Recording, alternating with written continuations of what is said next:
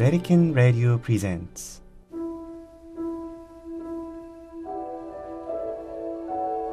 Fratelli Tutti, the Encyclical letter of His Holiness Pope Francis on fraternity and social friendship.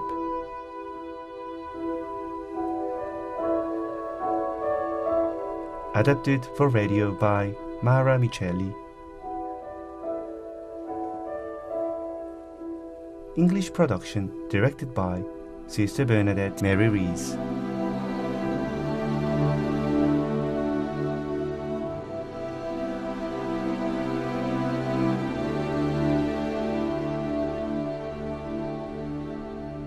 Chapter 6, Part 2.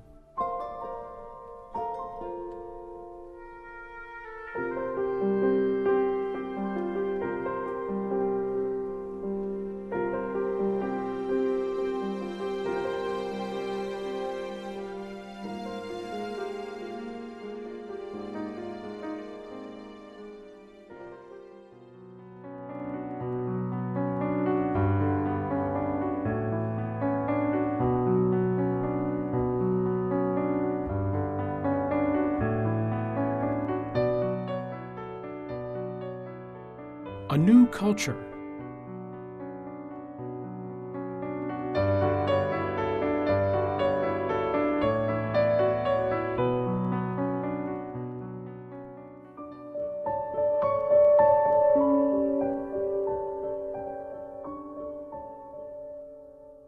Life, for all its confrontations, is the art of encounter. I have frequently called for the growth of a culture of encounter capable of transcending our differences and divisions. This means working to create a many-faceted polyhedron whose different sides form a variegated unity in which the whole is greater than the part. The image of a polyhedron can represent a society where differences coexist, complementing, enriching, and reciprocally illuminating one another, even amid disagreements and reservations. Each of us can learn something from others. No one is useless, and no one is expendable. This also means finding ways to include those on the peripheries of life, for they have another way of looking at things. They see aspects of reality that are invisible to the centers of power, where weighty decisions are made.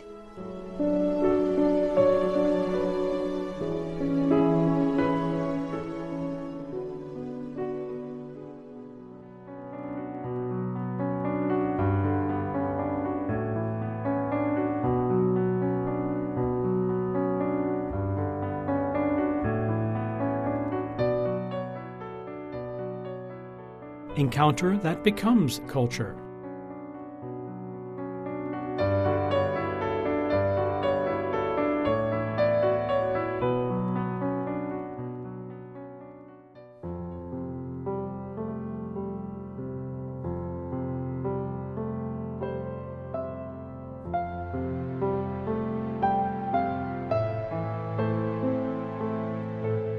The word culture points to something deeply embedded within a people, its most cherished convictions and its way of life. A people's culture is more than an abstract idea. It has to do with their desires, their interests, and ultimately the way they live their lives. To speak of a culture of encounter means that we, a people, should be passionate about meeting others, seeking points of contact, building bridges, planning a project that includes everyone. This becomes an aspiration and a style of life. The subject of this culture is the people, not simply one part of a society that would pacify the rest with the help of professional and media resources. Social peace demands hard work, craftsmanship. It would be easier to keep freedom and differences in check with cleverness and a few resources, but such a peace would be superficial and fragile, not the fruit of a culture of encounter that brings enduring stability. Integrating differences is a much more difficult and slow process, yet it is the guarantee of a genuine and lasting peace. That peace is not achieved by recourse only to those who are pure and untainted, since even people who can be considered questionable on account of their errors have something to offer which must not be overlooked. Nor does it come from ignoring social demands or quelling disturbances, since it is not a consensus on paper or a transient peace for a contented minority. What is important is to create processes of encounter, processes that build a people that can accept differences. Let us arm our children with the weapons of dialogue. Let us teach them to fight the good fight of the culture of encounter.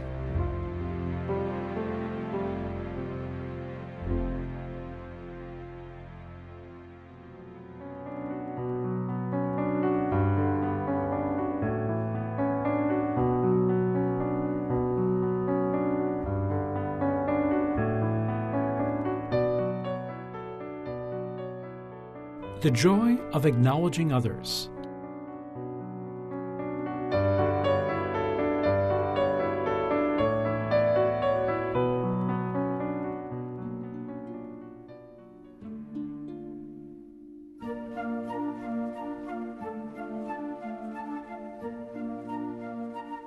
All this calls for the ability to recognize other people's right to be themselves and to be different.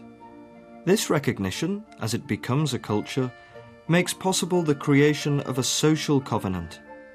Without it, subtle ways can be found to make others insignificant, irrelevant, of no value to society. While rejecting certain visible forms of violence, another more insidious kind of violence can take root. The violence of those who despise people who are different, especially when their demands in any way compromise their own particular interests. When one part of society exploits all that the world has to offer, acting as if the poor did not exist, there will eventually be consequences. Sooner or later, ignoring the existence and rights of others will erupt in some form of violence, often when least expected. Liberty, equality, and fraternity can remain lofty ideals unless they apply to everyone. Encounter cannot take place only between the holders of economic, political, or academic power. Genuine social encounter calls for a dialogue that engages the culture shared by the majority of the population. It often happens that good ideas are not accepted by the poorer sectors of society because they are presented in a cultural garb that is not their own and with which they cannot identify. A realistic and inclusive social covenant must also be a cultural covenant, one that respects and acknowledges the different worldviews, cultures, and lifestyles that coexist in society. Indigenous peoples, for example, are not opposed to progress, yet theirs is a different notion of progress, often more humanistic than the modern culture of developed peoples. Theirs is not a culture meant to benefit the powerful, those driven to create for themselves a kind of earthly paradise. Intolerance and lack of respect for indigenous popular cultures is a form of violence grounded in a cold and judgmental way of viewing them. No authentic, profound and enduring change is possible unless it starts from the different cultures, particularly those of the poor. A cultural covenant eschews a monolithic understanding of the identity of a particular place. It entails respect for diversity by offering opportunities for advancement and social integration to all. Such a covenant also demands the realization that some things may have to be renounced for the common good. No one can possess the whole truth or satisfy his or her every desire, since that pretension would lead to nullifying others by denying their rights. A false notion of tolerance has to give way to a dialogic realism on the part of men and women who remain faithful to their own principles, while recognizing that others also have the right to do likewise. This is the genuine acknowledgement of the other that is made possible by love alone. We have to stand in the place of others if we are to discover what is genuine, or at least understandable in their motivations and concerns.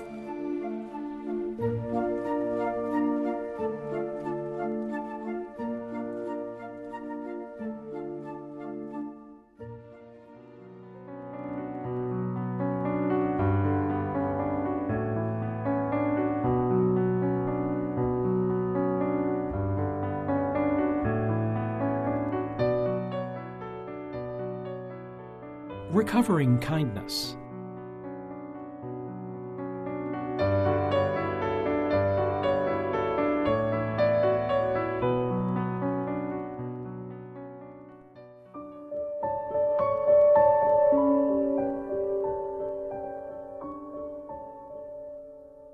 Consumerist individualism has led to great injustice. Other persons come to be viewed simply as obstacles to our own serene existence. We end up treating them as annoyances, and we become increasingly aggressive.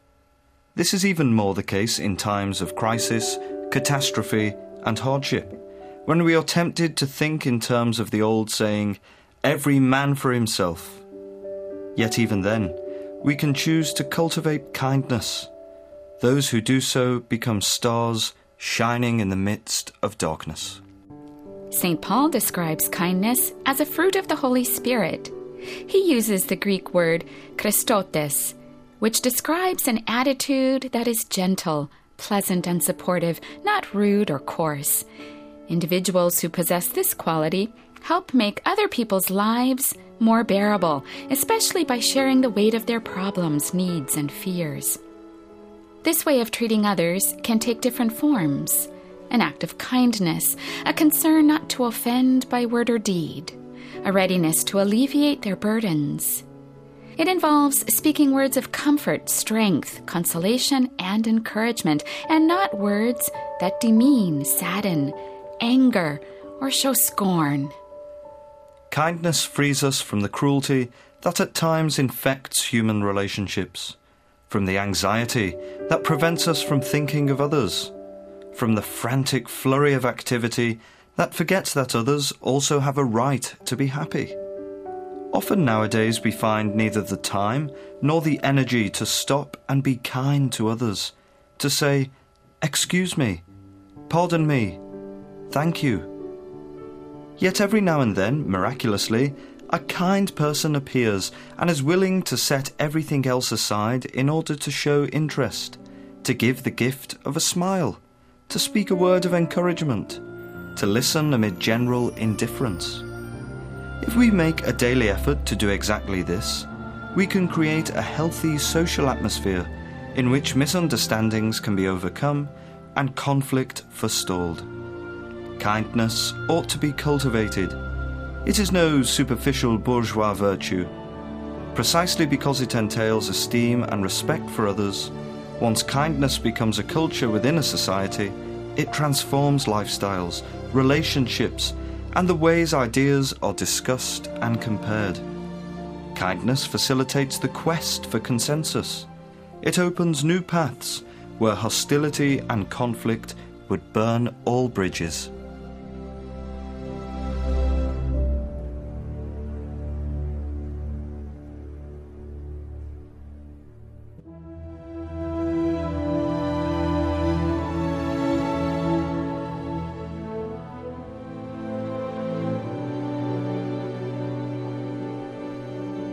You have been listening to a Vatican Radio production of Fratelli Tutti.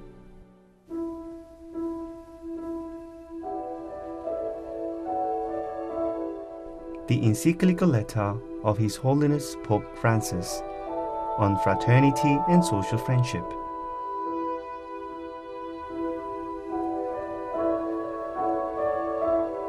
Adapted for radio by Mara Micheli. English production directed by Sister Bernadette Mary Rees.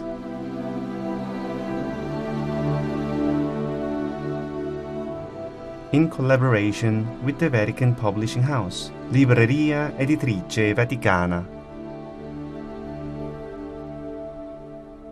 Featuring the voices of James Finnegan, Father Michael Kong, Thaddeus Jones, and Sister Bernadette Rees.